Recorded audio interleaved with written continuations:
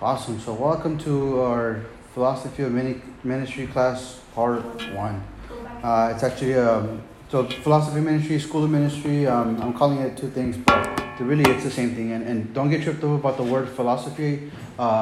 Really, what this is, the word philosophy is the study of knowledge or the study of truth. And so, really, we see that. Leave it like that. Just make sure it's recording. Oh, it's recording. And so we see that as we're studying this, we're going to study the philosophy of ministry, specifically of Calvary Chapel. And so, philosophy, again, all it means is a study of truth or the study of knowledge. And everybody has a philosophy. I have a philosophy of life, right? My philosophy in life is, work hard, make right choices, and you'll succeed, right? Surround yourself with good people, godly people, all right, God-fearing people, and that's my philosophy, right? You'll have a philosophy maybe about the way you drive, or the way you teach your kids, or the way you just do certain things, right? Everybody has a philosophy in life, whether we recognize it or not, and that's just a system of truths that we live by, and that we follow, right? And so we're going to look at what's called the philosophy of ministry now, meaning what it is that the system of truths and beliefs that we follow in ministering to the Lord here at church, and specifically as a Calvary Chapel.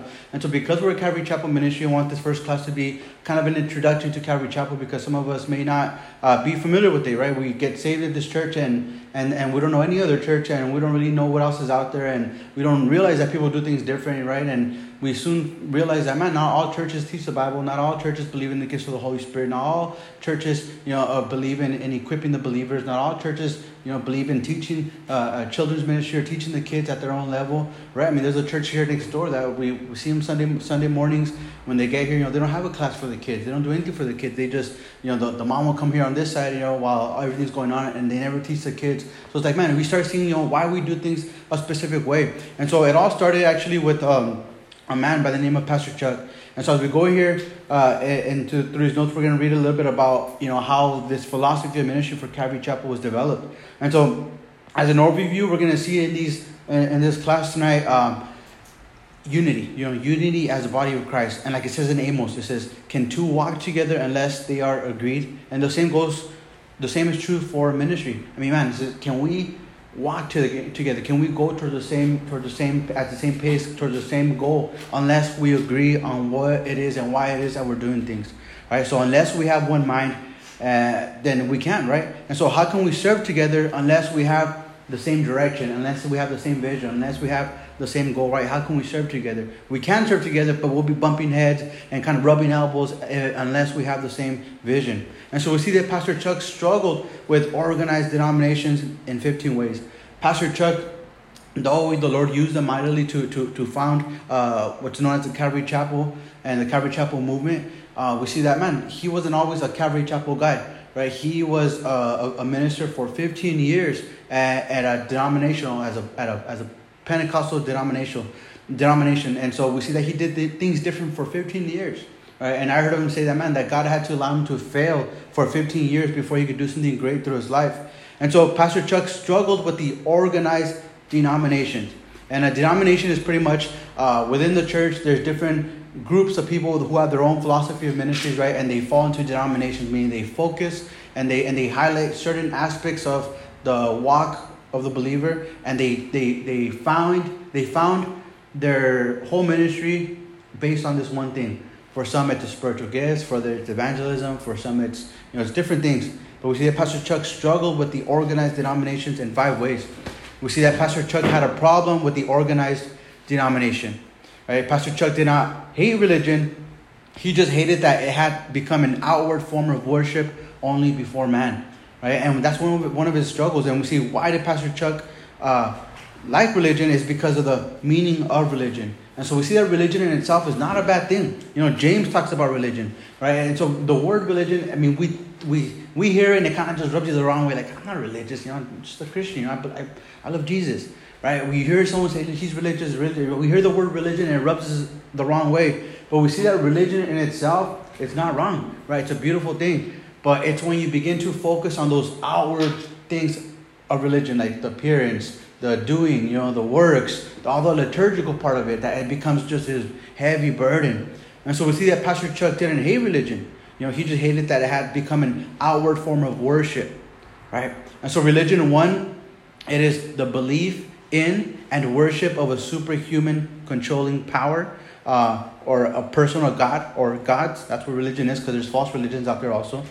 It's also a particular system of faith and worship, and it's a pursuit of interest to which someone ascribes supreme importance. That's what religion is, by definition. And so does God hate religion? No, God does not hate religion, right? But have you ever been part of an organized denomination? Then you understand, right? It's not that God hates religion, but if you've ever belonged to like some organized denomination or organized religion that puts its emphasis on outward things, you begin to understand why it was that Pastor Chuck wanted to move away from the organized denomination. We see that Pastor Chuck had a problem with the pastor and topical teachings. Right? He was in a denomination that just taught topical. They never taught through the Bible from beginning to end, chapter by chapter, verse by verse when he first started off. We see that the denomination he belonged to did not encourage the pastor-teacher role, as do most denominations. They don't encourage the pastor-teacher role, right? But instead they encouraged exhortation, teaching, or topical teaching above expositional teaching. And so just to define some of these words, in case you're wondering, exhortation teaching or topical teaching is when, I show up one day, we're going to do a service, instead of me picking it up on the Gospel of Luke chapter whatever, Numbers whatever chapter, if I've had a horrible week and I don't know, I'm feeling a certain way, I'm going to come in the morning and that's what my message is going to be about, right? About how to, train your kids or how to, I don't know, sort of whatever it is that's on my mind, whatever it is that's on my heart, whatever it is that I'm feeling, that's what the people are hearing that morning, right? That's a topical teaching. An exhortational teaching would be more of like a motivational speech or a more motivational message using the Bible, right? But in expositional teaching, which is what we practice here at Calvary Chapel, City Terrace, is the expounding of the word, meaning the extracting of the word and the teaching of the word to the people, right? We go chapter by chapter, verse by verse, expository teaching. That's what that is, expository teaching. And so we see that, is there anything wrong with just topical teaching? Most churches, the majority of churches in the United States and really in the world, don't teach the Bible. They'll teach from the Bible, but they don't teach the Bible. And there's a difference. All right, there's a difference from teaching the Bible and teaching from the Bible. Right? Most churches, the way we'll go on a Sunday morning or Wednesday night or Thursday night or whenever it is that they have their services, and you'll see for the most part that there's a topical teaching there at that church, meaning that they go through topics and themes, and that's what they're preaching Sundays and Wednesday mornings. And we see that. All right, is there anything wrong with just topical teaching? Well, turn to Proverbs chapter 8. We're going to look at a specific scripture, a specific topical scripture. Proverbs chapter 8. If you didn't know, the Jehovah's Witnesses teach that Jesus is not God, but that Jesus was actually created by God in the beginning. And so they don't believe that Jesus is God. They call him a God or lesser God, right? But they believe that Jesus was created by God. So he's not equal to the Father. He doesn't, we shouldn't worship Jesus. We shouldn't prescribe to him any specific form of deity or respect or reverence, right? Because he's not God according to them. And they use Proverbs chapter 8 to pretty much send this message out there. And so if you talk to Jehovah's Witness on the street, typically, and if you begin to talk about Jesus God, they'll say, no, he's created. He was Jehovah's first creation. And then they'll take you to Proverbs chapter 8, and they'll say that they'll tell you, okay, go to Proverbs chapter 8 and start reading there in verse 22. It says, the Lord possessed me at the beginning of his way, before his works of old. I have been established from everlasting, from the beginning. It says, before there was ever an earth, when there were no depths, I was brought forth, and when there were no fountains abounding with water. It says, before the mountains were settled, before the hills, I was brought forth. While as yet he had not made the earth or the fields or the primal dust of the world, when he prepared the heavens, I was there. And when he drew a circle on the face of the deep, when he established the clouds above, when he strengthened the fountains of the deep, when he assigned to the sea its limits so that the waters would not transgress his command, when he marked out the foundation of the earth, Then I was beside him as a master craftsman, and I was daily his delight, rejoicing always before him, rejoicing in his inhabited world, and my delight was with the sons of men. And so, notice, so they'll tell you, see, Jesus was created. He didn't always exist. He's not eternal. Yeah, he's not eternal. Jehovah created him in the very beginning. And they'll take you to this verse, to this chapter, Proverbs chapter 8, and they'll say, see, look, that's Jesus speaking. Verse 22, the Lord possessed me at the beginning of his way, before his works of old. It says, I have been established from everlasting, from the beginning, before there was ever an earth. And they'll say, see, Jesus is not God. Jesus was created by God at the very beginning. He was Jehovah's very first creation. He is supreme over all creation. Right? And man, and somebody who doesn't know their Bible, right there, man, they'll become a Jehovah's Witness right there. They'll say, oh, you know what, you're right. You're right. You know, I never saw that before. Right? And so that's a topical teaching. But if you go to the very beginning of chapter 8 of the book of Proverbs, notice what it says. It says, does not wisdom cry out, and understanding lift up her voice? She takes her stand. And so we see that this whole chapter 8, is actually wisdom personified. It's not Jesus. This isn't talking about Jesus. But when we pick it up in verse 22, it's wisdom speaking, saying the Lord possessed me at the very beginning of his way. Right? And so chapter 8 of the book of Proverbs is speaking about wisdom personified. Right? As if wisdom was a person, and wisdom is speaking and saying, and wisdom is saying, the Lord possessed me at the very beginning. It's not Jesus. But again, this is where the problem comes in when we get into topical teachings. Right? Because if I just pick it up wherever I want and begin to teach whatever part of scriptures without any background, without any context, without any foreknowledge, without any really foundation, right? Man, I could make the text say whatever I want.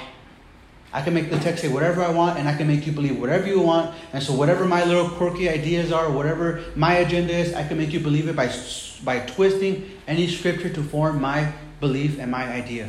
Right? So we see that that's where the problem comes in with topical teaching, is that as you teach just topically instead of expositionally throughout the whole Bible, man, you can teach whatever you want, you can make the text say whatever you want, but also the hearer will never grow in the word, because it's like you're just jumping back and forth from different texts, right? It's like if you're never given a solid meal. You're just getting bits and pieces of the whole scripture, but you never get a solid foundation. You never get a solid meal, because you never get to tie it all in, right? And so we see that that's where the problem comes in when you get to these topical teachings, and we see that that's the problem that Pastor Chuck saw, right? That the believers weren't maturing because all they were being taught was just topically, right? From topic to topic, instead of just sound doctrine, sound truth, right? Interesting that.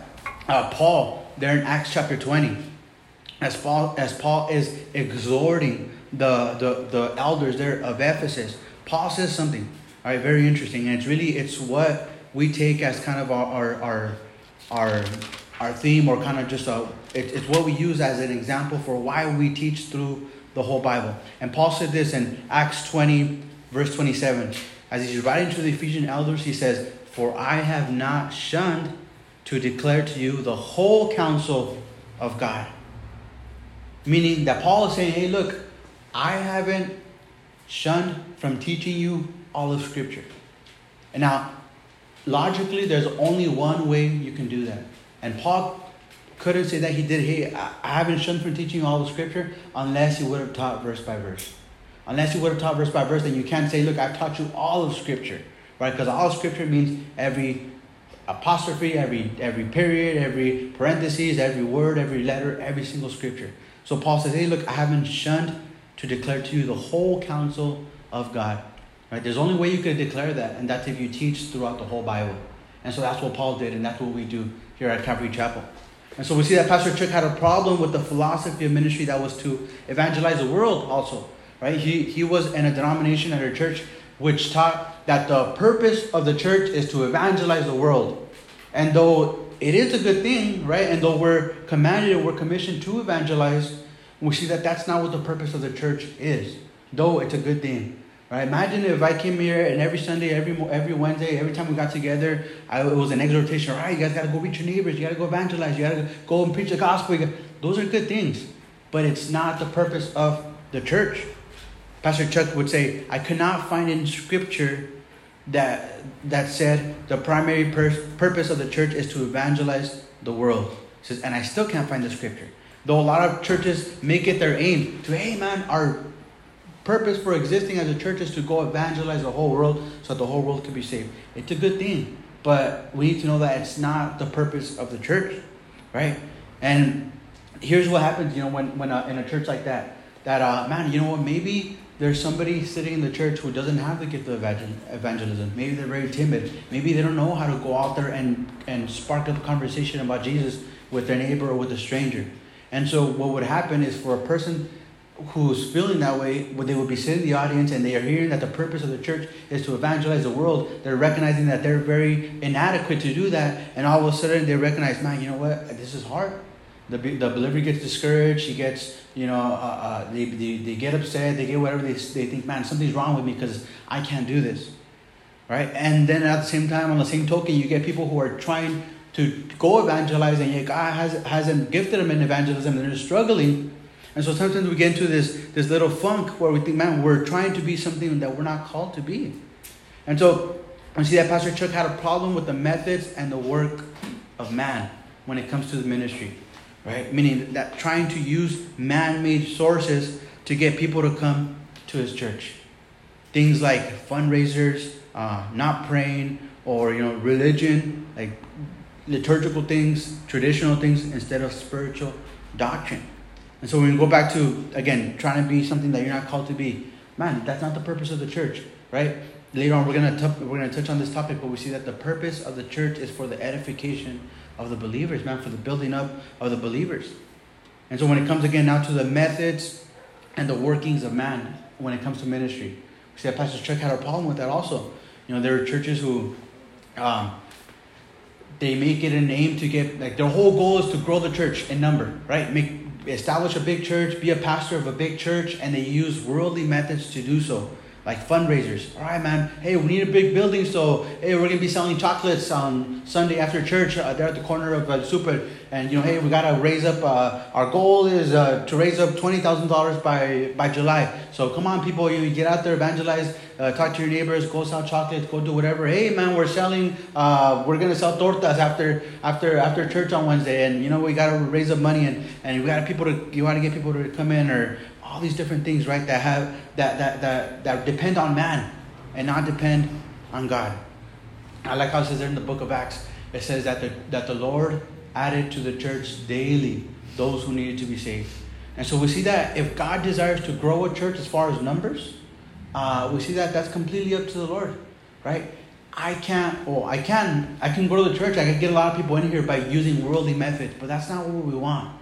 Right? We want God to call people to this church, and we want them to grow in depth, right? Grow in their depth and the knowledge of the scriptures, and grow in their relationship with Christ, right? We're not concerned about numbers here. I'm not trying to motivate people. Hey, come on, go out there. We gotta, next Sunday you gotta bring your neighbor in. If you're not bringing someone new every Sunday, then something's wrong with you, right? Hey, I went to a church like that. My first year getting saved, I went to a Pentecostal church, and not that all Pentecostal churches are like this, but the one I was at, that was the thing, right? Where every single Sunday, every single Thursday that we would meet, it's like, man, if you're not bringing your neighbors, if you're not bringing your friends, if you're not bringing your coworkers to church, then hey, you're not being obedient. And I'd be there, I'd show up like, man, I know I'm going to hear it, and I wouldn't bring nobody. I don't want to bring anybody because there was some crazy things going on in there that I couldn't explain. And it's like, man, if I bring somebody, how am I supposed to explain that to them, right? There was this lady who would always, at worship, it's like, man, all right, worship would start probably around the second song, you would start seeing her go like this, and then she'll start weeping. It was already her little routine, I knew it. Then she'll start weeping, and then she'll start going, ah. And then next thing you know, she has a word from the Lord. She'll start like yelling out crazy, right? Supposedly like a prophecy from God. And I'm just like, man, and she would get really just emotional, like kind of scary. I'm like, man, how am I supposed to explain that to somebody? I'd be embarrassed. And so we see that again, that Pastor Chuck came and he had a problem with these worldly methods to grow the church. And we see that the growth of the church as far as numbers, hey man, has nothing to do with me. And I like that. I like that because that's too much pressure. I want to just focus on teaching the Bible, teaching the believers, helping them to grow in their knowledge of the Lord and of the scriptures. And that's it, man. It's so simple, right? We leave the growth as far as numbers and spiritual, right, up to the Lord.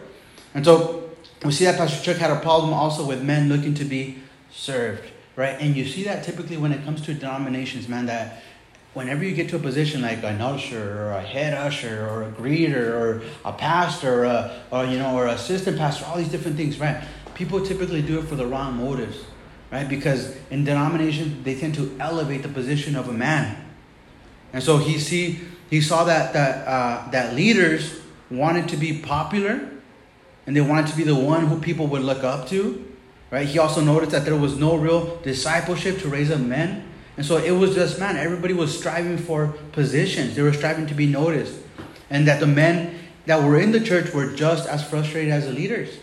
And so Pastor Chuck had a problem with that. And he would say this, says the problem, however, was not a lack of desire to be better witnesses. They desired to serve the Lord. The problem was that they didn't really know how because they were not taught. And all they ever had was that baby bottle, right? Pastor Chuck saw the frustration in the church where, man, people wanted to serve God, but they didn't know how because they were never taught how, right? They were never taught about spiritual gifts. They were never taught about their identity in Christ. They were never taught about, who they are, in the Lord. All they were encouraged to do was, hey, evangelize, bring someone to church, and, hey, striving for positions. And so we see that he had after a few years, he had a change in philosophy. And he said, I was trying to be something that I was not called to be.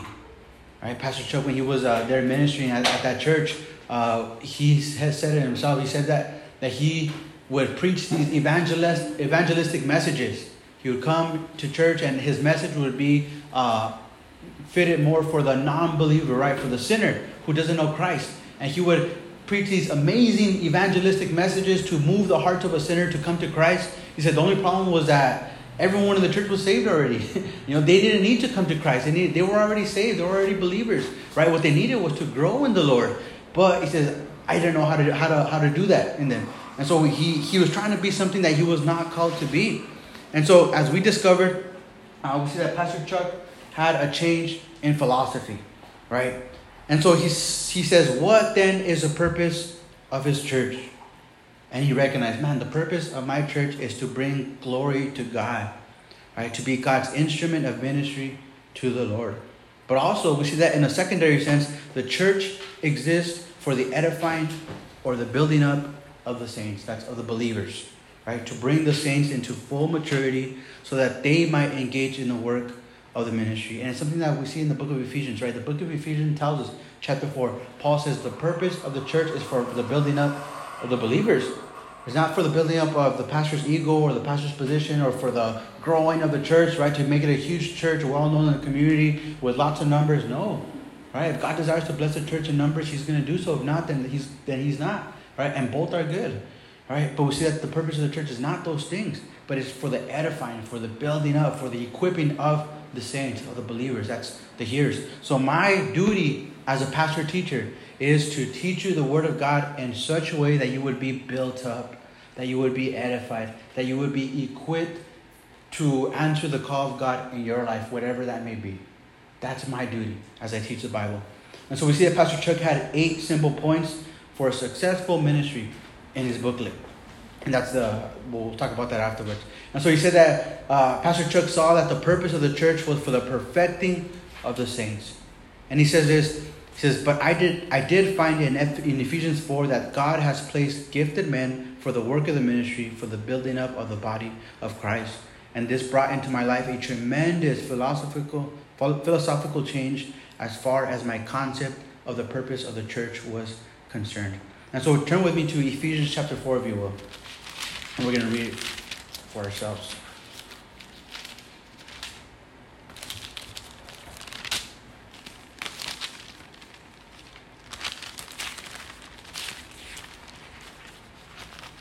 So First Corinthians, 2 Corinthians, Galatians, Ephesians. That's where you find it. And in Ephesians chapter 4, there in verse 11, Paul writes and he says, where is it? Oh, here it is. He says in Ephesians 4:11, he says, and he himself, that's Christ, he himself gave some to be apostles, some prophets, some evangelists, and some pastors and teachers. Notice for what? Verse 12. For the equipping of the saints, for the work of the ministry, for the edification, for the edifying of the body of Christ, until we all come to the unity of the faith and of the knowledge of the Son of God, to a perfect man, to the measure of the stature of the fullness of Christ. And so we see that the purpose of the church, according to Ephesians 4, is for the perfecting of the saints, to make the believers strong, to bring them into full maturity, to feed them the Word of God, to love them, to strengthen them, so that they would be able to be engaged in the work of the ministry, right? So my duty as a pastor teacher is these things, right? Is to equip you, man, to pour into you, to teach you so that you would know the Word of God, and so you would be able to hear from God, right? And know what it is that the Lord is requiring of you, and be able to fully serve Him in that role, right? As God is calling you to serve Him. That's the duty of the pastor, right? It's not about me. It's not about my ego. It's not about lifting me up. It's not about building my church, but it's about strengthening the church of Christ, the church of God, the church of Christ, right? The believers. That's what it's all about, right? That's what it's all about. And so we see, Pastor Chuck said, when we started Calvary Chapel in 1965, with only 25 people, I was determined that I would make those 25 people the most knowledgeable people of God's Word in all the Harbor area. He says, never forget that it's not your job to add to the church. That's His job. Your job is to feed the flock, to tend the flock, to love the flock, and see that they're well cared for. And so my duty again as a pastor is this, right? To love the flock, to feed the flock, to tend the flock, to make sure that they're loved, to make sure that they are taught. That's it. And with this in mind, man, notice that it's not a Calvary Chapel thing, it's a biblical thing. Right? It's not that he's just making up his own thing. Oh, you know what? I think this will be good for our church. No, but it's taken directly from Scripture. And with that in mind, man, if you ever visit another church or you see something else going on, you'll be able to recognize right away, man, this guy's motives are somewhere else. His purpose for doing this is off. Right? There's ill intention in this. If his purpose is not to feed the church, to tend to the flock, to build up the believers, to love them, then he's doing it with a different intention. Right? And so we see that Pastor Chuck saw that the purpose of the church is to look for people that want to serve. Notice what it says there in Exodus 18. We have that as an example. I'm going to turn there and read it for you guys. We have an example in Exodus 18 of the type of men that God wants to use, men and women. And so it says this in Exodus 18, if I can find it. Let me read it for you guys.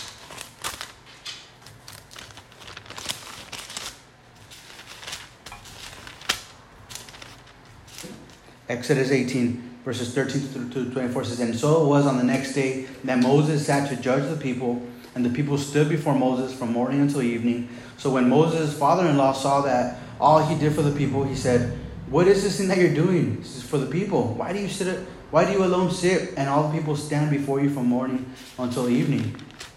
And Moses said to his father-in-law, because the people come to me to inquire of God. When they have a difficulty, they come to me, and I judge between one another, and I make known to them the statutes of God and His laws. So Moses' father-in-law said to him, hey, the thing that you're doing is not good. Both you and the people who are with you are surely going to tire yourselves out, for this thing is too much for you. He says, now do this. He says, listen. He says, and I'm going to give you counsel from God. He says, stand before God for the people, so that you may bring the difficulties to God, and you shall teach them the statutes and the laws to show them the way in which they must walk and the work which they must do. And then he says, moreover, he says, do this. He says, you shall select from all the people able men, such as fear God, men of truth, who hate covetousness, and place such over them to be rulers of thousands, rulers of hundreds, rulers of 50s, and rulers of 10s. And let them judge the peoples at all times. And so we see that Moses was given this instruction by his father-in-law.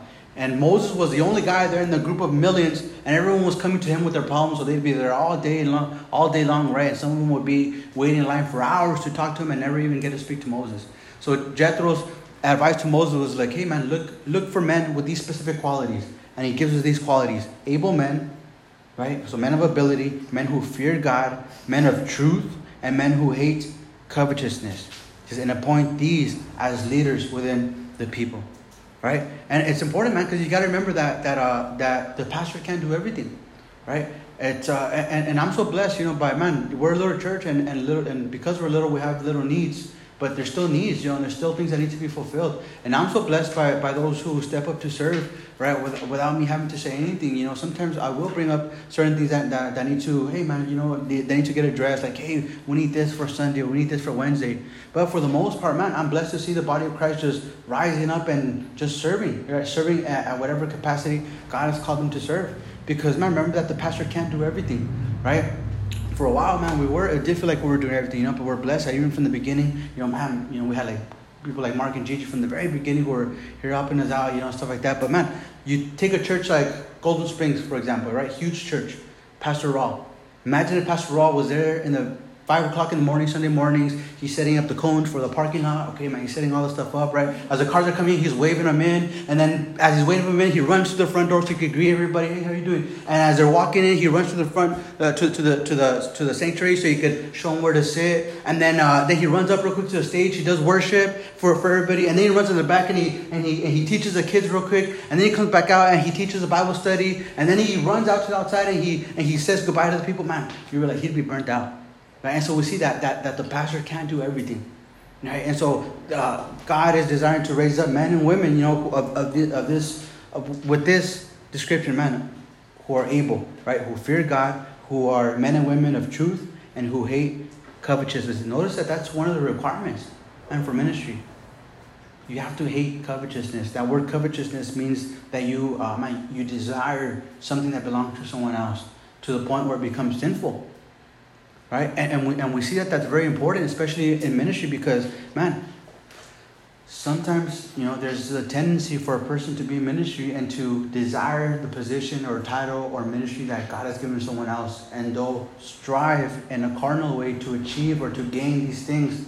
And it's not good, right? Division comes because of these things, because men and women strive for position, strive for ministry, strive for something else that someone else has, and they want it.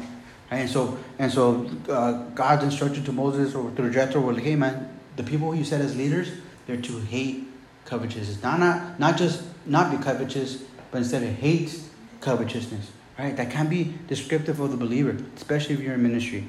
And so we have the same reputation, or the same qualities actually given to us there in Acts chapter 6. If you want to turn there, Acts chapter 6, beginning in verse 1, as we see that there was a need that arose there in the first century church. As the Holy Spirit has fallen upon the believers, we see that God begins to do a mighty work. People are getting saved there in Jerusalem. And as a result, there's both Jews and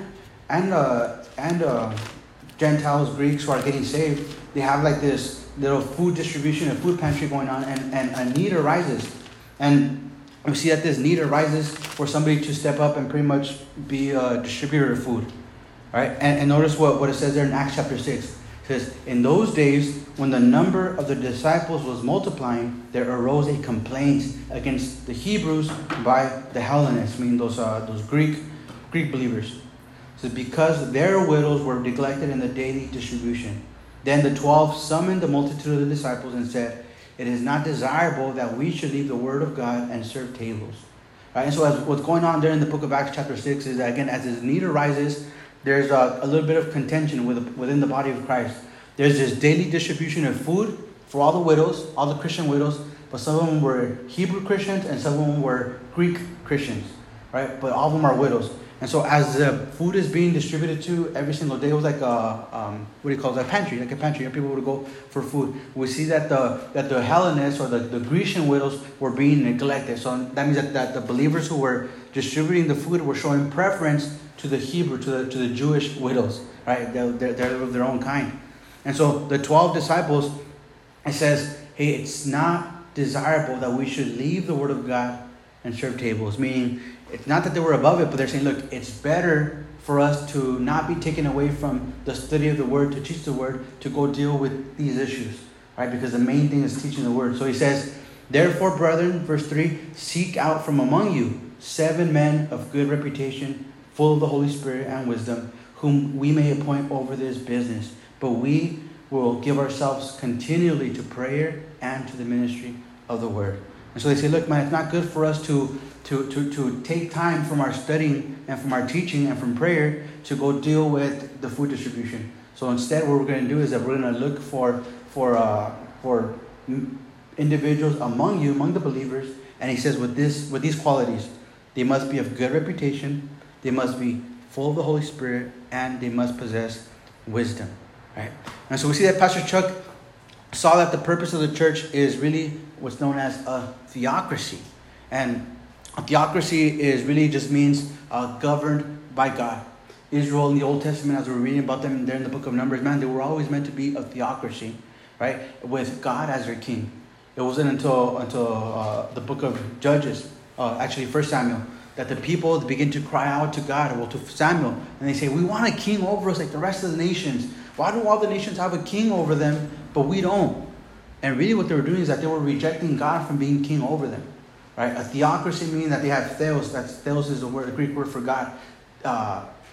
Instead of democracy or anything else, they had a theocracy, meaning that God was to govern over the people. And he would set judges in their midst whom he would speak to, and they would govern on his behalf, but God was to be their king. And so Pastor Chuck says that the purpose of the church should be like a theocracy. Right? It's not that we should, work like a government, right, and have democracy and all these different things. But we see that in that, it's kind of where we take our idea of leadership, right, in Calvary Chapel. And so we see that in Scripture we find 4 basic forms of church government. And as we go through some of these words, they'll probably sound familiar to you. So one of them is called the episcopos, or with bishops or overseers. Have you ever heard of the Episcopalian church? An Episcopalian church is a Christian church, but typically their leadership style is they have leaders who make all the decisions, right, for the church. The group of leaders, they vote on it. Well, hey man, I think we should do this. Well, let's vote on it, and everyone will vote on it. And depending on how many yeas or nays they get, they'll move forward with a specific thing, right? We have what's known as a presbyteros, or what's known as elders type of rule, which is, I don't know if you ever heard of the Presbyterian church, but they have this form of church government where, again, it's ruled by one elder, one person in charge, right? Not a group of elders, but just one person who makes all the decisions. And then there's a third type of leadership that we see, and that's congregational rule, meaning that all the decisions are made by the congregation. The pastor says, hey, all right, guys, I think we should do an outreach here. God's given me a vision to go into ministry to the community, City Terrace Park, and we're going to go to Snow Cone outreach. And the body says, you know what, let's vote on that. And now, you know what, I don't think it's a good idea because we voted on it, and I don't think we should do that. Oh, man, all right, my hands are tied. Even though I have a good desire to do things, I'm limited by, my hands are tied because the church, the congregation rules on these things. And so we see that there's problems with all 3 of these. And then there's a 4th type of church government, and it's called the theocracy, or the theocratic government, which is the form that we take, which is the example that we take here as far as Calvary Chapel. And so how do we define a theocracy first? Right? A theocracy is a people or person who are ruled by God. That's it.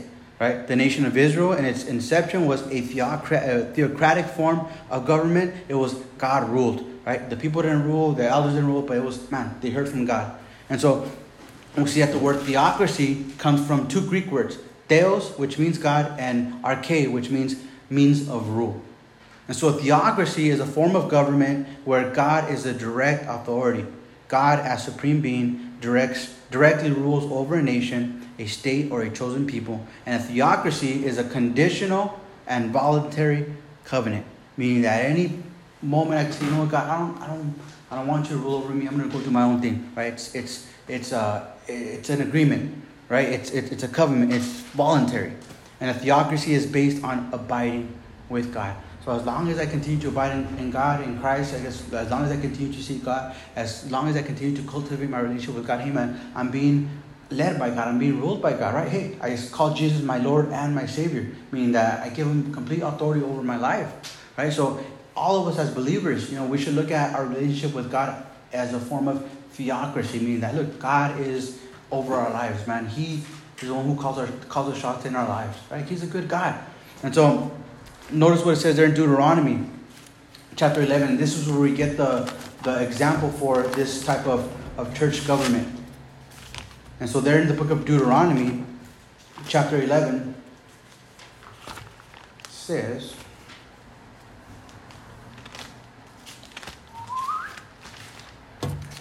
(11:22), it says,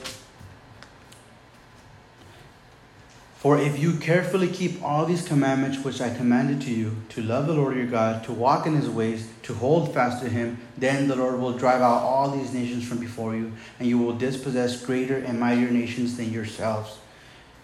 Every place on which the sole of your foot treads shall be yours, from the wilderness of Lebanon, it says, from the river Euphrates, to the western sea shall be your territory. No man shall be able to stand against you. The Lord your God will put the dread of you and the fear of you upon all the land where you tread, just as he has said to you. But behold, I set before you today a blessing and a curse. The blessing, if you obey the commandments of the Lord your God, which I command you. And the curse, if you do not obey the commandments of the Lord your God, but turn aside from the way which I command you today, to go after other gods, which you have not known. And so we see that and we see this again, this decision, right? And God, nowhere in the Bible does he ever force anybody to serve him. But he says, look, man, the blessing is in the relationship with God. And if you choose to abide in the relationship with God, man, you're going to be a recipient of those blessings, right? But if you choose to walk away from that, then, man, God can't bless you the way he wants you, because, man, you're not in the place to receive. And so we see that a theocracy is where the people were to be ruled by God, right? The nation of Israel at the beginning was a theocratic form of government. It was to be God ruled. And so theocracy is a form of government. And we see that it has God as a supreme being who directly rules over the people who submit to him. And in the church, we see the anointing on the pastor, and the people of God are in direct fellowship with God, and a theocracy is conditional and voluntary covenant, and a theocracy is based on abiding and fellowship with God. And so this is kind of the example of church government that we take, is that, look, God has called me, right, to be the pastor of Calvary Chapel City Terrace. I hear from God, or I have a relationship with the Lord. I seek vision from God, and so I'm placed here as a form of leadership, right? As I'm leading this church. But also, all of us are free to hear from God. And so, if all of us are in tune with the Holy Spirit, right, seeking God, abiding in Christ, then, man, we'll be one. Because as I'm seeking God, look, God's not going to tell you something and tell me something different, right? We're serving the same God, or we're hearing from the same God, so he's going to cause us to be in tune with his Spirit. It's not that I'm right here causing all the shots, but no, I'm seeking God. Lord, what do you want for this church, God? It's your church. It's your ministry. Lord, it's your people. God, what do you want to do? What do you want to do here? Right? And as I'm seeking God, hey, I'm just a voice, man. I'm just a voice as I'm submitted to the Lord and whatever he wants to do here. Right? It's not that I wake up one morning and say, we're going to do these classes, or we're going to do this, we're going to do that. No, man, I prayed about these things, right? I seek God, and God gives me the okay. And so as we're all seeking God, man, we could all hear from the Lord. And so we see that Pastor Chuck saw that the purpose of the church was to give expository teaching. I'm sorry, can you turn off the theater, please? I'm burning up right here. Thank you. So we see that the Pastor Chuck saw that the purpose of the church was to give expository teaching. Isaiah 28, 9 through 10 says, whom will he teach knowledge? And whom will he make to understand the message? Those just weaned from milk? It says, no, those just drawn from the breast. For precept must be upon precept, and line upon line, line upon line, here a little and there a little. Right? It's what the prophet Isaiah said. I mean, look, man, God wants to teach us. Precept upon precept, line upon line. That's how the Lord takes us. Right? He teaches us little by little. He said, so in changing my philosophy, I no longer preached evangelistic sermons per se, but began to teach the word of God in a consistent way designed to produce growth within the believers. And we see, man, that's the key. That's the key, man. As I come up here and teach, my goal isn't to preach a bomb message. I'm not up here trying to say, all right, man, they're going to love this one. I got to come up with, these good sayings, right? These, catchy catchphrases, something, I got to give them a bomb message.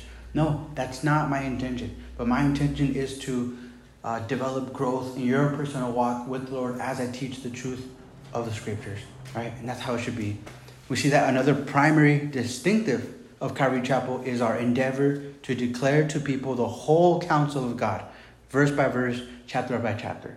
All right, so there's certain things that make Calvary Chapel churches distinct, and this is one of them, right? The teaching of the whole Bible, right? Hopefully, I hope to one day, if, man, the Lord tarries, I hope to one day be able to say, man, look, I taught throughout the whole Bible. I taught the believers the whole Bible, and I'm going to do it again, and I'll do it again until I die, right? That's the goal, to teach the whole Bible, right?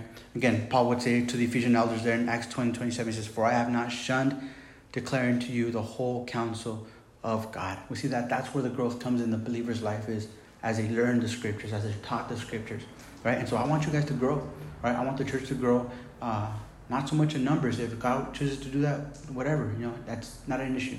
That's not something I think about at all, to be honest. But I want you guys to grow in depth. We live in a society today where churches are this wide and they're this deep. So superficial, right? And what we want is, for it to be this wide and to be this deep, right? It doesn't matter how wide it is, but as long as it's depth, that's where the true growth is in the depth of the knowledge, right? Not in the number of the people, but in the depth of the knowledge. And so by teaching the Bible verse by verse, we will, 1, know God and His will. 2, the Bible will bring us freedom from sin. 3, the Bible will bring us fullness of joy. And 4, the Bible will bring us assurance of salvation. So we see how important it is to teach the Bible. Not from the Bible, not teach from the Bible, but teach the Bible. Right? Because it produces these good things in the ears, in the life of the hearers of the word. Right? They'll know God, they'll know His will. They'll be free from sin. Right? They'll have joy in their salvation, and they'll have assurance of their salvation as they're taught the word, the whole Bible. And there in 1 Timothy, Paul exhorted young Timothy. He tells him, until I come, he says, give attention to reading, to the exhortation, and to doctrine. Right? That word doctrine means the truth of the scripture. To doctrine. Notice that he didn't say, hey, all right, until I come back, try to go, I want to come back, I want to see a huge church, Timothy. So I want to see, if I left with 100 people, I want to come back and see 200 people. Or I want to see a huge building, or I want to see all these different programs going on. No. He says, give attention to reading, that's reading the scripture, to exhortation, exhorting the believers to the word, and to doctrine, preaching, teaching, sound truth. And he would say this in 2 Timothy. It says, all scripture is given by inspiration of God, all of it. And it is profitable for doctrine, for reproof, for correction, for instruction in righteousness. That's what the scripture is. Paul recognized that all scripture is inspired by God. That word inspiration, in the Greek, it means breathed. So Paul says, hey, all scripture is God breathed, all of it.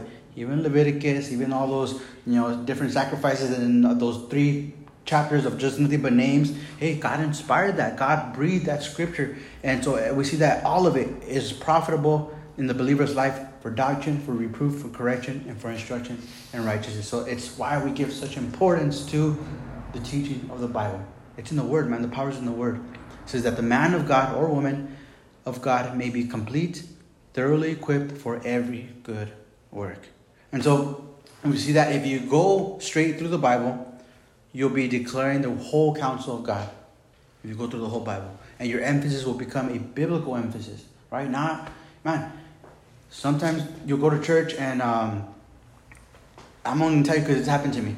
You go to church and you've been going through something in your life, and whoever invited you to church, they told the pastor, hey man, I'm inviting I'll say for me, I'm inviting my son, I'm inviting because he's been doing this, he's been getting in trouble with this. So all of a sudden you show up and lo and behold, the message is about, young guys doing drugs and getting caught up in these things. You're like, man, this guy's, who told him, right? Then we see that if you're not teaching through the whole Bible, man, you could easily point people out, people's sins out, go on these different little rants and whatever it is that I want to get across, right? If I'm upset with the way the political world is going, man, best believe that the message on Sunday morning is, I don't know, all these different things about, I'm not even going to go into that. But you see where I'm going with that, right?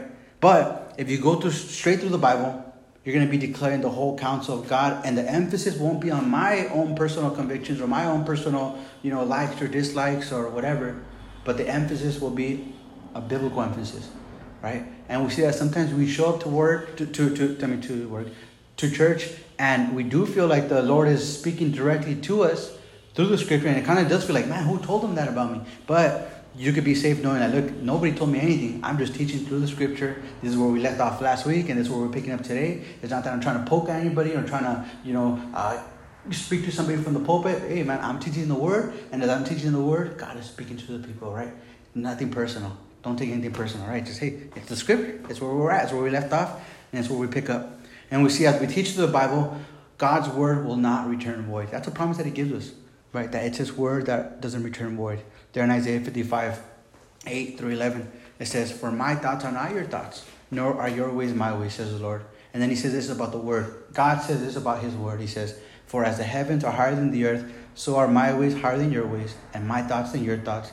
And for as the rain comes down and the snow from heaven, and do not return there, but water the earth, and make it bring forth and bud, says that it may give seed to the sower and bread to the eater, says, so shall my word be that goes forth from my mouth. It will not return to me void, but it will accomplish what I please, and it shall prosper in the thing which I sent." That's to say this.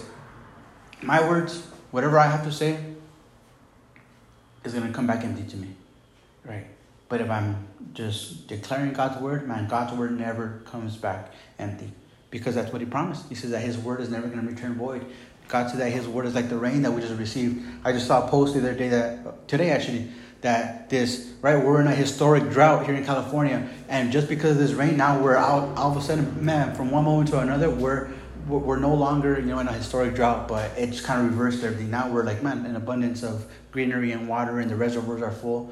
And God said that's how his word is, that it doesn't return void. It's like the rain that comes down with a purpose, and it accomplishes that purpose which it's sent out to be. So I would rather teach God's word, which doesn't return void, than give my own personal opinions or whatever, which you're going to walk out and forget about and are going to do nothing for you, nothing for me, nothing for anybody, right?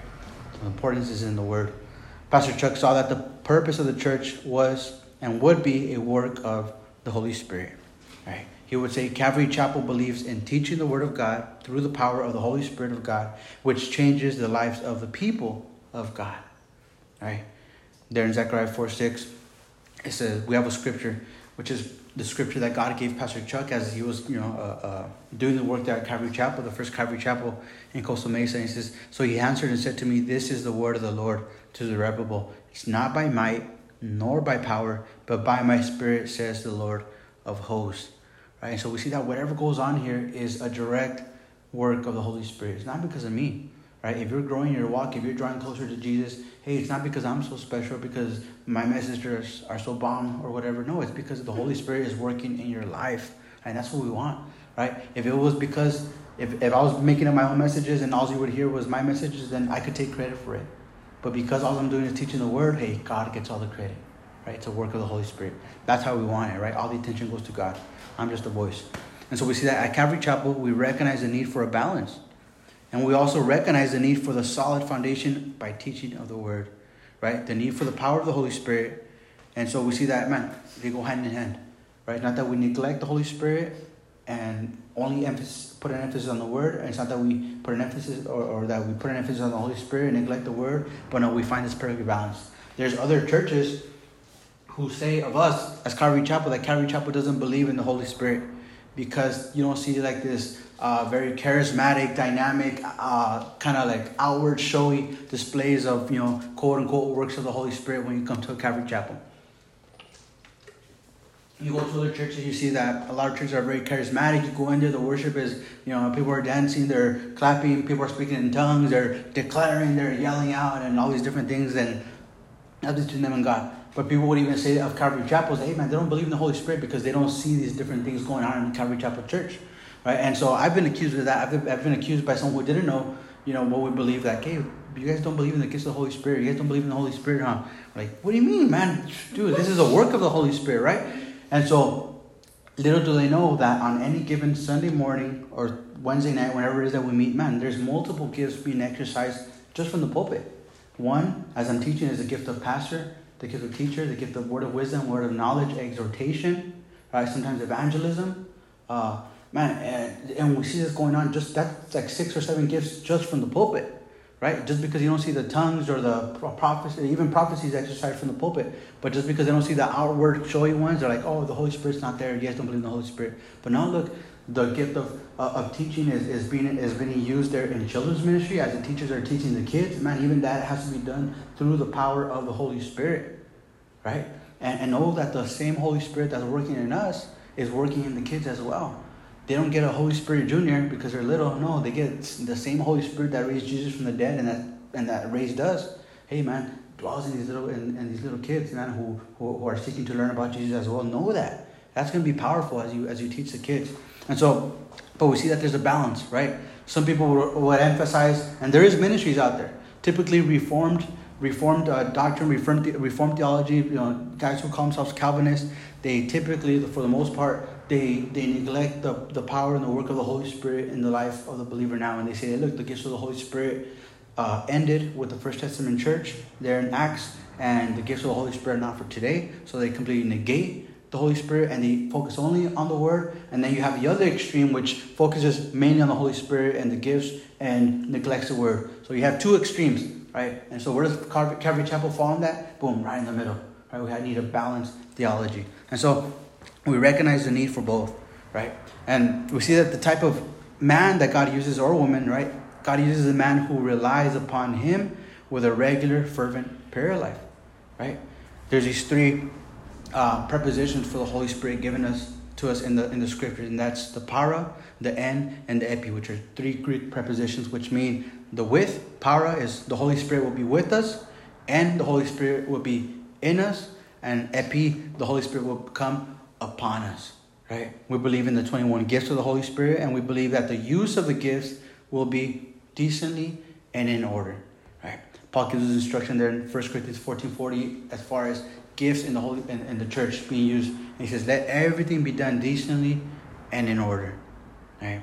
Pastor Chuck would say, it takes the power of the Spirit of God to make the changes, but it takes the Word of God to give the substance and to give the foundation. So we need to find this perfect balance. Right? Pastor Chuck saw that the purpose of the church was looking to minister and to serve. And he would say the philosophy of Calvary Chapel is giving and ministering rather than taking and being ministered to.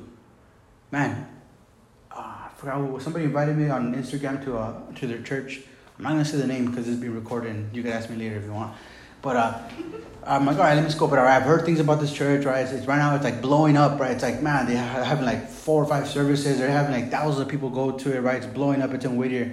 And I was talking to a Calvary Chapel who's down the street from them, and they're like, man, yeah, dude, every Sunday we go, and we're just kind of looking at them, and then they have they had to buy little buses or like little golf carts to go transport the people to the parking lot. And the guy's like, man, once somebody would get tempted and be like, man, well, I wonder what they're doing, to get so many people, and we, just in conversation, like, but you know what, we know that, hey, look, they're there for different reasons and stuff, So anyway, somebody sent me a link to this church because they were having an event for Christmas.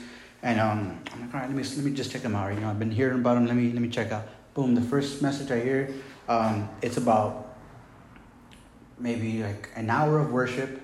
There's like 20 minutes of actual, quote unquote preaching. And towards the end, it's like, man, he's hyping the people up. And the last 10 minutes are just pretty much, all right, all that was to say, sow to the ministry, meaning give money to the ministry. That's pretty what it was. He was hyping the people up, using all these extravagant things, and the core of the message was, that's why you got to give to God, because God's going to return to you whatever you give Him, and the emphasis was on giving and stuff. And we see that that's definitive of a lot of ministries, that they exist to pretty much, man, to fleece the flock instead of feed the flock.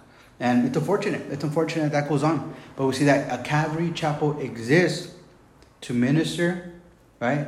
And our emphasis is on giving. Hey, I don't think I've said anything. Yeah, I think this whole time we've been here, I'm proud. I'm proud to say that. I don't mean it in a prideful way, but I'm saying, man, we're trusting God. But I'm proud to say that, man. You know what? I've never said, hey, come on, guys, you got to start giving. You got to start tithing. You got to start giving your offerings. No, because I recognize that that's the work of God, right? And our purpose is to give. My purpose is to give, man. I want to give you guys the word of God, right? Take time away from my marriage. Take away time from my family. Take away time from things that I want to do to study the word, so I can give you my time and give you, man, what it is that God's giving me, right, as I'm teaching the word, because as I'm studying the word, because I want to teach, I want you to be well equipped and taught. So we see that our purpose is, as a Calvary Chapel's man, is to give, right? Give to the community, give to you, give to the believers, instead of taking from the people. We're ministering to the people. And us as servants too, man, our desire should be to minister, to give, not to be served and not to be ministered to, right? Jesus, man, being God Himself, the Son of God, came and man, He would take his robe off and begin to just, man, serve the disciples, right? And He had every single right to require of them, man. He's God, but instead, no, He gave out to the people. And so we see that we were simply operating according to the truth of the scriptures. And as Jesus said there in Acts 20:35, it says, it is more blessed to give than to receive. That's something that we've seen in our lives. And it's more blessed to give than to receive, right? You get so blessed when you give. Now, interesting that word minister really means servant. That's what that word means. That word minister in the Bible, in the New Testament, the Greek word for it is servant. A servant. So people look at the ministry as like, oh, cool, man, I'm going to be a pastor, maybe I'll be in a position, I'm going to be in leadership, so that people could come serve me. And really, they don't recognize that the title minister means servant. Meaning that, man, as I'm ministering here at Calvary Chapel City Terrace, I'm your servant. I'm God's servant first, but secondary, I'm your servant. Right? Not that you came here to serve me, but no, I came here to serve you. That's the role of a pastor. Any pastor who has that twisted and thinks of it the opposite way, the people are here to serve me, hey man, they got it all wrong. Right? They got it all wrong. The purpose and the word of minister means servant. So the minister is a servant in the ministry. I'm not the number one guy. God is the number one guy. I'm his servant. Right? So I'm a servant. That's all I am. And ministry is a service that we give. That's it. Right? We give these different titles, ministry, ministerial. And ministry, all it means is service, our service unto God. And so remember, it was Jesus, again, who took his towel and he girded himself and he began to wash the disciples' feet. Right? And interesting that as he did that, it was actually the job of the lowest servant of the household to do that, not the master. But Jesus would say, hey, you've seen me, your Lord and your master, do this, and so you are to do it to one another. Hey, serve each other, he would say, right? And so we see that on the topic of service and ministry, we see that old school ministers are willing to do it all. Right? You get people in ministry nowadays, pastors who, man, they're too scared to get their hands dirty. They're too scared to roll up their sleeves and, hey, man, start cleaning, start wiping, or start, whatever it may be. You see that nowadays. They're like, oh, you know what? Hey, I gotta keep myself clean, or that's below my pay grade, or that's not for me. Or I'm the pastor. I shouldn't be doing these things. And we said, no way, man. The minister, old school ministers, man, they'll do it all, right? Let us never get too big to be a servant. That should be our heart, man. Let us never get too big to be a servant, right? We see that the call of each of these guys, like Paul would say, hey, woe is me if I do not preach the gospel. Jeremiah would say, he says, and I cannot keep the word in me. He says, I had to preach it, right? And the Lord says, hey, I came to serve and to give my life as a ransom for many. And so if you and I are called into the ministry, we will be committed to his word, right? We'll be committed to fellowship with God. We'll be committed to service or to ministry, and we'll be committed to serving others, right? Now, this will be a grateful tool for you to understand what a leader looks for. As you desire to serve in ministry, man, we look for a person who is a servant, meaning, man, you're disciplined inside and out, mind and body, right? You need to be the people the church can depend on. Gifts, I'm going to go on a little tangent. Gifts and talents mean nothing if you're not reliable, if you can't depend on you. Man, what does it matter if you're the most gifted teacher, you're the most gifted worship leader, if the moment we need you, oh man, you're always flaking out, right? And so gifts and talents will open doors, but a calling will keep you there. And so we see that with a lot of people, man, especially in ministry, and man, people want to be used by God, and they're very talented, they're very gifted, but they're not dependable, they're not reliable. And we see that, man, you can't use people like that, right? It's stress. It's just the things that man, that they're unreliable. It puts more of a burden on the church, to, oh man, this person said they were gonna come, and the last minute they flaked out, and now we gotta scramble and find someone to take their place. It's burdensome. It's very burdensome. I think it was Pastor Chuck who he said at one time. He says, I would rather have, and this is a church of thousands, there in Costa Mesa, says, I would rather have, a spirit-filled middle schooler come up here and teach the Bible to the people than this doctorate, PhD, seminary guy with all these, diplomas and stuff, who isn't filled with the Holy Spirit and dependable. Right, man? And that's so true, right? Those talents and gifts mean nothing if you're not dependable, reliable. That's what the Lord needs, right? That's what we need. And so that's what we look for, actually, in ministry. And so we see that, we need to know how to follow, right? right? And we will know how to lead. As we serve in ministry, man, we need to know how to follow those who are overseers in us in ministry, but also we have to know how to lead, because we're always going to have someone under you. And leadership, man, there's always someone following you. It doesn't matter if you're in a quote-unquote position or not, or official title or not. I mean, man, you always have someone following you. If you're a mother, if you're a father, you have your kids following you, right? If you're a brother, if you're a sister, man, you have your siblings following you. If you're, man, you always have someone following you if you really pay attention, right? So we need to know how to follow the Lord, but also we need to know how to lead. And we see that servants, right, ministers are those who will do things others are not willing to do. Sometimes that's what it takes. I think it was Pastor Dale over at Golden Springs that he told a story one time of, I guess, when they were, doing the ministry there at Golden Springs, and Dale was the assistant pastor. And he was, all right, here, I guess there was one of those Sunday mornings, and then he goes up to Sharon, and she says, all right, Sharon, wherever you need me, I'm here, I'm ready to serve. And she says, all right, can you go help out with the nursery, with the babies? And he says, no, he says, I can't, because I don't do diapers, right? I don't change diapers. And he's like, is there somewhere else I could go, or somewhere else I could help out at? And she says, okay, Dale. And he said that she brought out a piece of paper. She starts writing. And she says, okay, Dale, tell me, what else won't you do for the Lord? In that moment, he's like, oh, man. He's like, at that moment, I got the point, right? And so we see that, man, as servants of the Lord, we need to be willing to do things that others won't do. Sometimes it comes down to that. Man, I'm a teacher now, right? And it doesn't mean that I won't do whatever I have to do, right? I mean, if I can, dude, I love to serve. I love to do whatever I can to serve God's people. That's just me. That's just the way I am, right? God has gifted me this way, but at the same time, just the way I am, right? I love to help. I love to just do things, right? Now, I mean, I guess my main focus is, man, studying and teaching. But, man, whenever I get a chance to serve, do anything I can, hey, best believe, man, when we ripped out the floor that was here, dude, I was in the jackhammer and doing all this, dude. I love doing this stuff, right? Nothing is above me. I'll do anything for the Lord, right? But sometimes we get into this mentality, or people get into this mentality of ministry, like, oh, no, that's not for me. That's for them. I'm just here to do worship, or I'm just here to teach. Hey, I'm just here to do this. Let them worry about all that stuff. No, man. We should be willing to serve at any capacity that God is calling us to serve, because for God, it's all glorious. No matter what God has called you to do, whether it's wipe toilets or teach the kids or teach a Bible study from the pulpit, hey, it's all glorious work, because it's for God, right?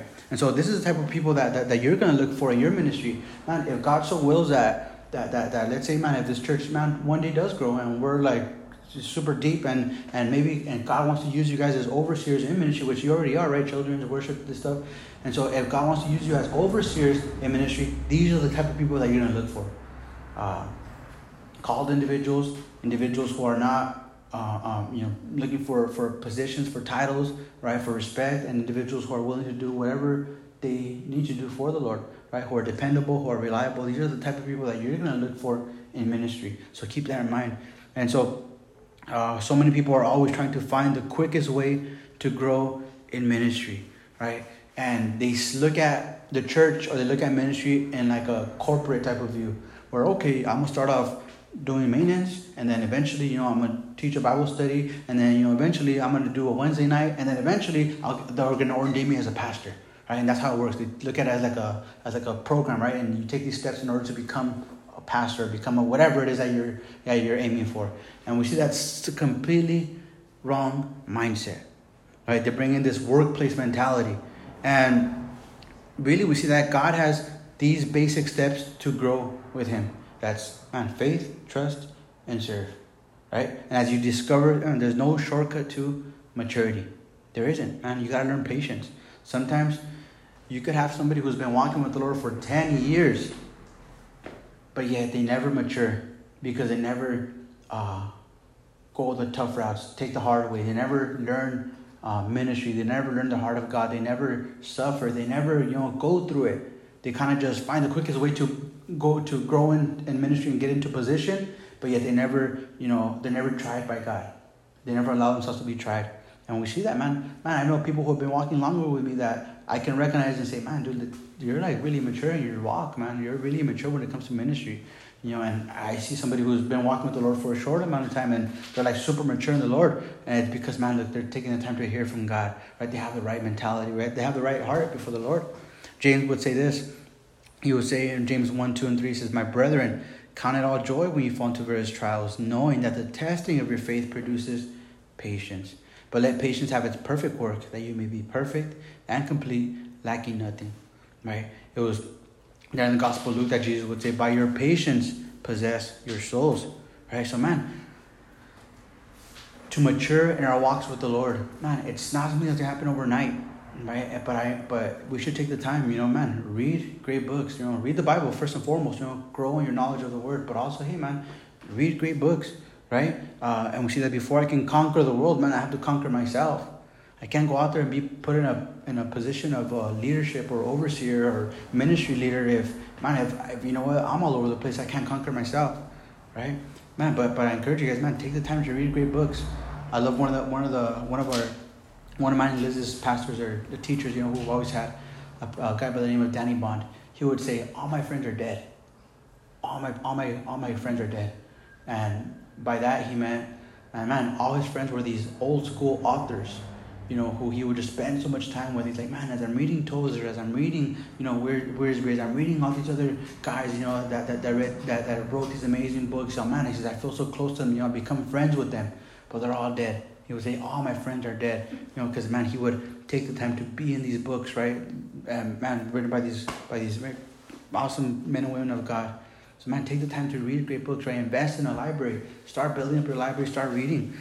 First, the Bible, like I said, but that should be first and foremost. But also, man, secondary, complementary books that are going to help you grow in your walk. I have a book list, and I have a couple things that I'm going to send you guys out to. You can start kind of adding to your library. Pastor Chuck would say, a witness is one who not only proclaims what he believes, but he lives what he believes. And he is what he believes. And he believes it so strongly that if necessary, he'll die for what he believes. Right? Man, that's us. We're all witnesses of the Lord. Notice what he says. A witness is not only someone who proclaims what he believes, but he lives what he believes. Anybody could come and say, hey, man, I'm a witness, right? I'm a believer, I'm a Christian, right? And put that umbrella title over them. But really, a witness of the Lord is somebody who lives what he believes.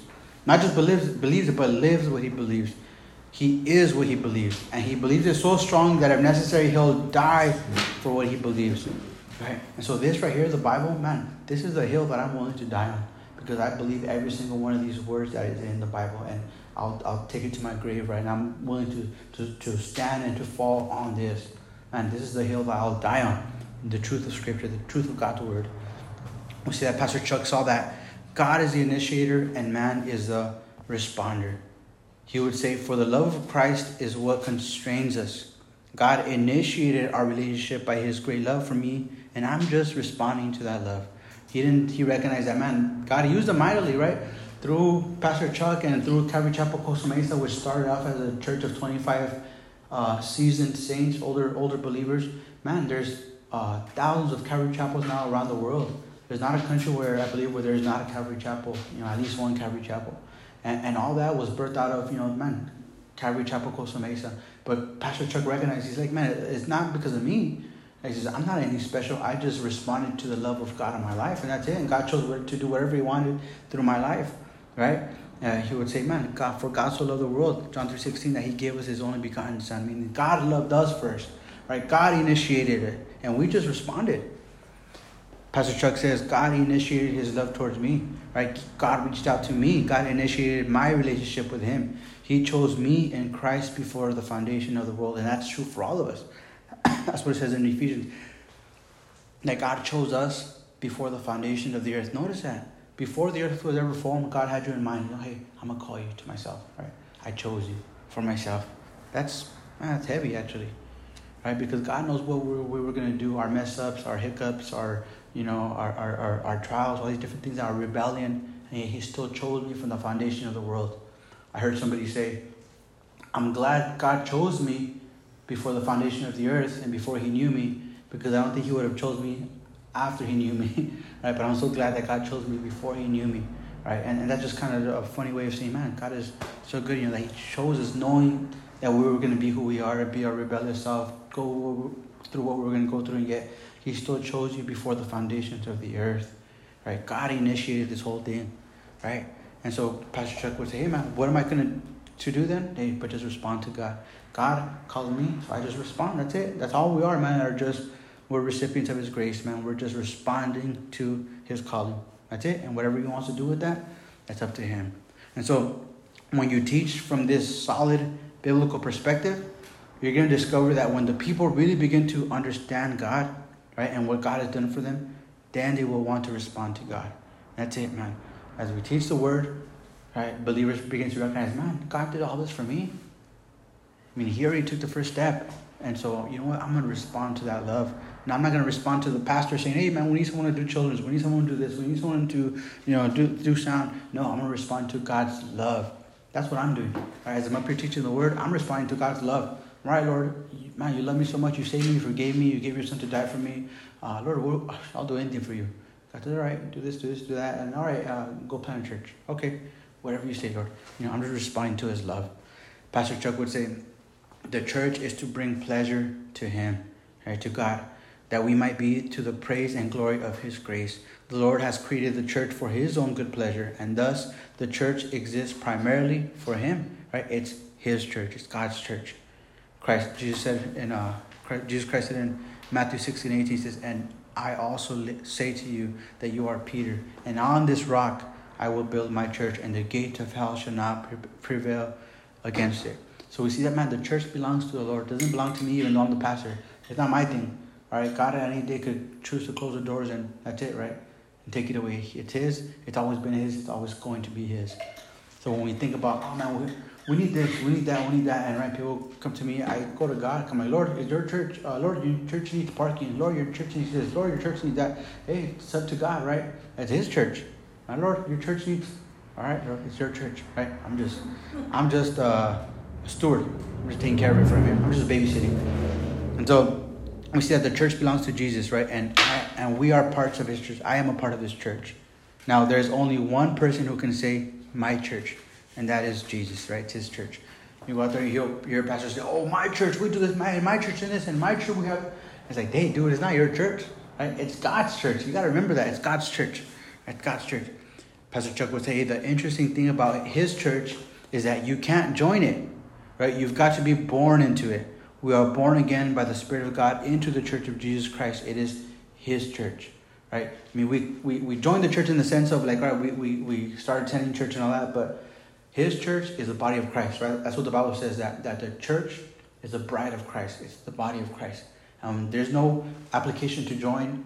Okay, where do I sign up so I could join? Let me see. No, you just say you believe it, right? You're born into it again by the power of the Holy Spirit, right? By just believing in Christ. And I say that because there's a lot of churches out there who have membership applications. All right, you want to be part of our church? Okay, fulfill these requirements, fill out a membership form, and we're going to bring it by the board, and if they approve it, then all right, you can be a member of this church. And we see that, man, where is that in Scripture? Right? It's nowhere in Scripture. I remember one of the first outreaches we ever did right here, City Terrace Park. We ran into a girl who was from, I want to say like Tennessee or something, somewhere out there, right? The Bible Belt. And so she had a very bad taste in her mouth about church. She was very turned off by church. And as we started talking to her, she's like, yeah, I know God, I know Christianity, this and that. She saw it in a very bad light. And as we begin to talk to her more, man, she begins to just break down. And Gigi was there too. We were talking to her, and as we're talking to her, she begins to say, she's like, I tried joining the church. And she's like, and I don't understand why, God would reject me. She's like, I came broken. Yeah, I was smoking cigarettes. Yeah, I was doing this. But you know what? I remember when I tried joining the church, I went through the application and they denied me. She's like, all I was trying to do was just to do good, to get close to God. So if He doesn't want me, then I don't want Him either. And she begins to, and as she was talking, I began to realize, man, okay, I know where she's coming from. I know what her background is with God or with church. But she associated that membership, a whole little process to God, and thinking, look, that God has to, approve you, and say, all right, okay, you could join me. And I'm like, man, that's not God. We began to minister and say, look, that's not the Lord. That's not biblical, right? Hey, God says, whosoever will, hey, let him come. Let him come, right? It's by faith. It's not that you got to join church, or fill out an application, take it to the board or whatever. No, man. God says, come. Whoever will, come. Whoever believes, come. And so we see then, what then is the purpose of the church? Again, one is to bring glory to God, right? To be God's instrument of ministry to the Lord. Two, the church exists for the edifying or the building up of the saints. 3, to bring the saints, that's the believers, into full maturity, and so that they might engage in the work of the ministry that God has called them into, right? And so, how long has it been? You guys want to take a break, or should we keep on going? How many pages are left? We're almost done. Can someone scroll all the way down? See how much? If you guys want to take a break, we could take a break. If not, then you good, babe? Yeah, let's roll then. So we see there we see now the fourfold pattern of Calvary Chapel in Acts 2:42, and so we take kind of this fourfold pattern, of the church, and this is kind of our foundational pillars. And there in Acts 2:42, we see this, and it says, I'm going to read it for you. In Acts 2:42, we see that the church, as it was growing, it says this, and they continue steadfastly in the apostles' doctrine and fellowship, in the breaking of bread, and in prayer. And for us as a church here at Calvary Chapel City Terrace, these are our 4 foundational pillars. That's something you're always going to be, that we're always going to stand on. Right? Everything else that's done after this is secondary, right? Outreaches, evangelism, this, that, whatever, right? Thanksgiving outreach, anything else that we do is secondary. But these are our 4 pillars. This is something that's always going to identify us. And the moment that you realize that we stop doing one of these things, you could say, oh, something's wrong. Something's wrong. All of a sudden, we're not taking a biblical point now, because we see that we take our 4-fold pattern for how we do church, right? Our 4 pillars, we take them from the book of Acts, Acts 2:42. That's the believers. They continue steadfastly in the apostles' doctrine, right? In fellowship, in the breaking of bread, and in prayer. So doctrine is teaching the truth, which is what we do. We teach through the Bible, right? Fellowship is that fellowship we have with one another, with the body of Christ, right? Building up with one another, encouraging each other. The breaking of bread is communion, which we typically do once a month, and as remembrance to the Lord, and in prayer, right? In prayer. So that's something that's always going to be found at our church, no matter what. These are our 4 foundational pillars. These are our pillars that we stand and die on. Right? We're always going to be doing these things no matter what, because they're biblical. That's what the first century church did. Notice there in Acts 2:42, right? They continue steadfastly in the apostles' doctrine and prayer and the breaking of bread, right? And fellowship, all these things. So that's what we do here. And so Pastor Chuck would say, we decided that these would be the essential elements of our worship and fellowship. And since the emphasis at Calvary Chapel would be the teaching of the Word, we would teach them solid doctrine, right? Scriptural doctrine. We would teach them about God. We would teach them about Jesus Christ. We would teach them about the Holy Spirit, about man, about sin. That's mankind. The nature of man, about sin, about salvation, and about the purpose of the church.